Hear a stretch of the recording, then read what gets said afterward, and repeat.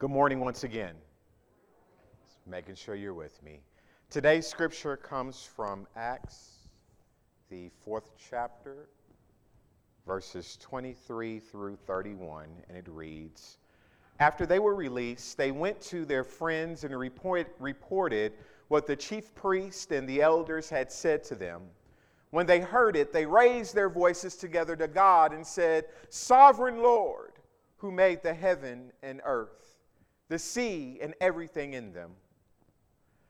It is you who said by the Holy Spirit through our ancestor David, your servant, why did the Gentiles rage and the people imagine vain things? The kings of the earth took their stand, and the rulers have gathered together against the Lord and against his Messiah.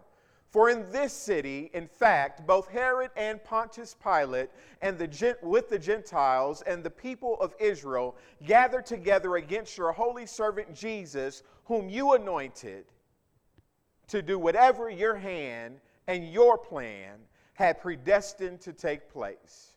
And now, Lord, look at their threats and grant to your servants to speak your word with all boldness, while you stretch out your hand to heal, and signs and wonders are performed through the name of your holy servant Jesus.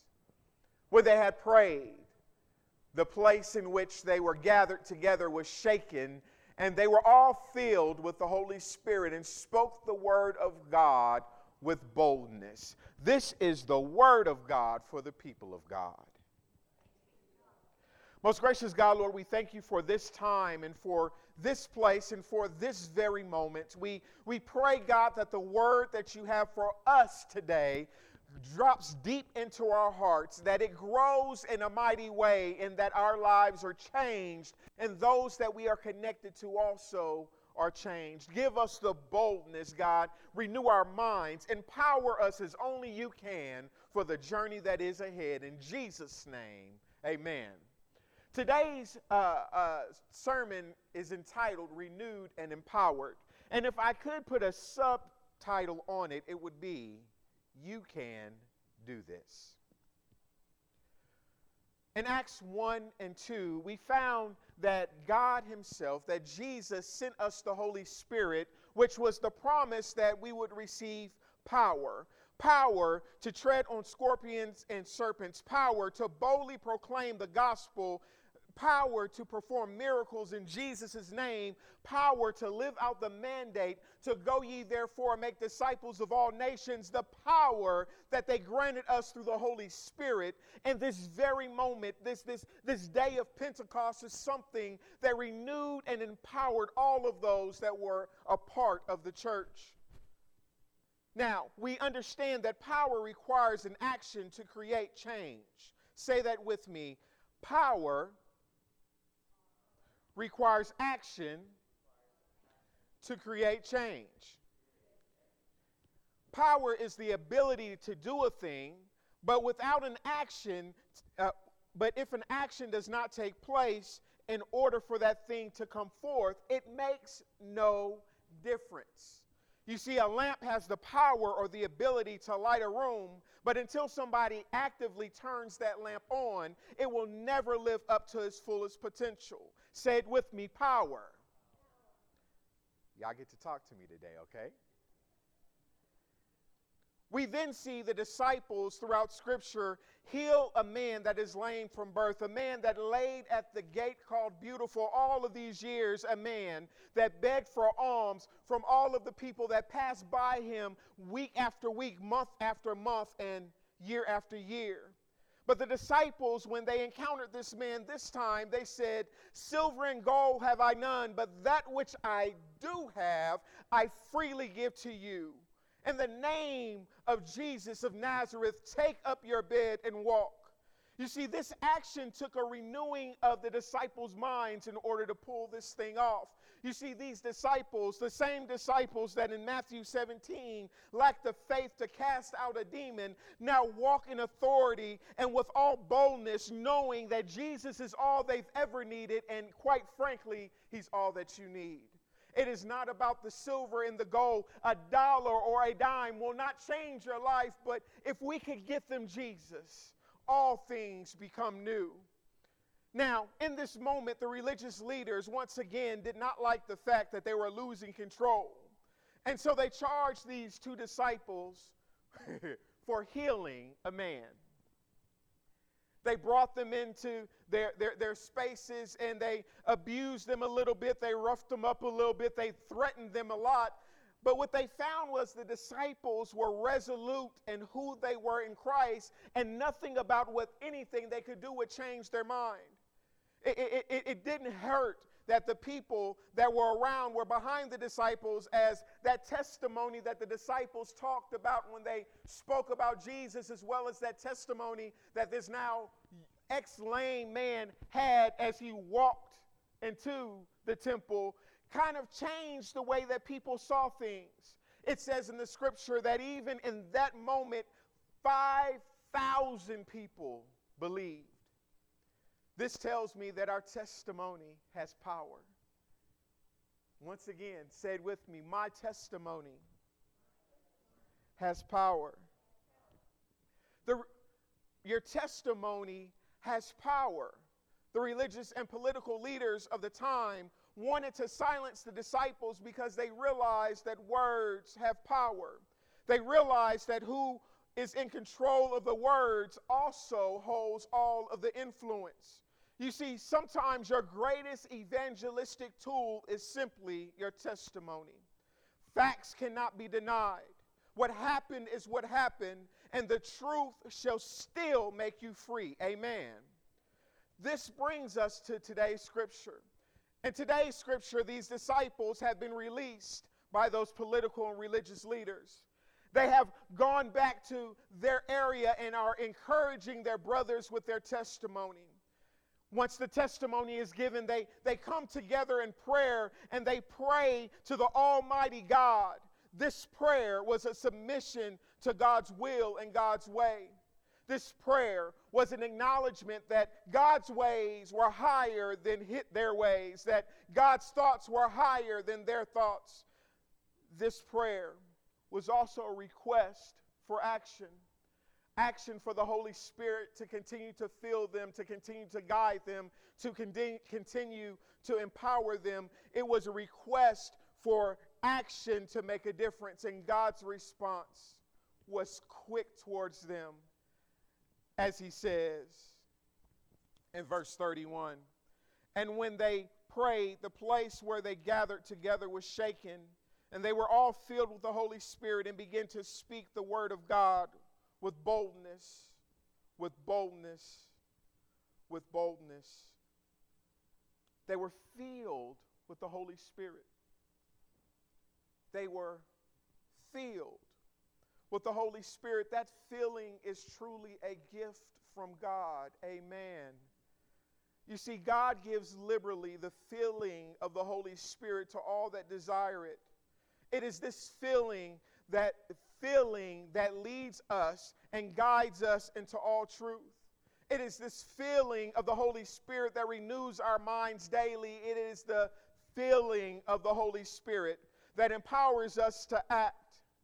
This filling of the Holy Spirit allows us to take up our cross daily and follow Christ. It is this filling of the Holy Spirit that allows us to be in the world but not of it. It is this filling of the Holy Spirit that allows us to soar on wings like an eagle, to walk and not grow weary, to run and faint not. It is this filling of the Holy Spirit granted to us by the Most High God that allows us to go forth boldly in and through Christ Jesus. Amen.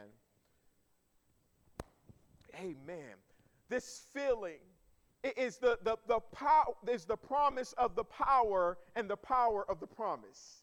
It is the change agent. It is the changing factor of our lives. It is the very thing that propels us into our destiny. It is the connection between us and God that provides provision in every promise, that propels us into every situation already victorious. As I proceed to close, I like to share this story with you. Hopefully, it'll be a better illustration. My son Christopher plays t-ball. As many of you know, I help to coach the team. Now, t-ball is Christopher's sport. He's played it for over 3 years, and he's good at it. If you put the tee on the ball and you allow him to square up, he'll hit the fence 9 out of 10 times.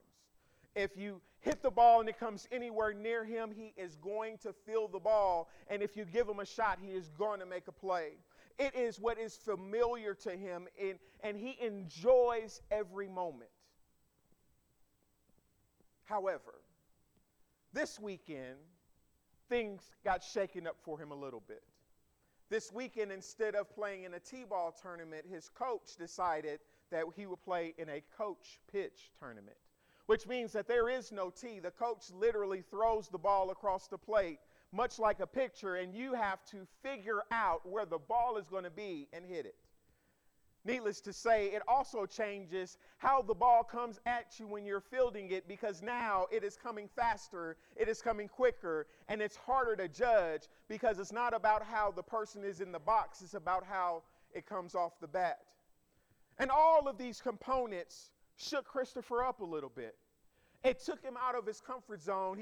He became nervous. His stomach began to bother him. And all of these things made him feel overwhelmed. He was afraid to make mistakes, and it showed in his play Friday night.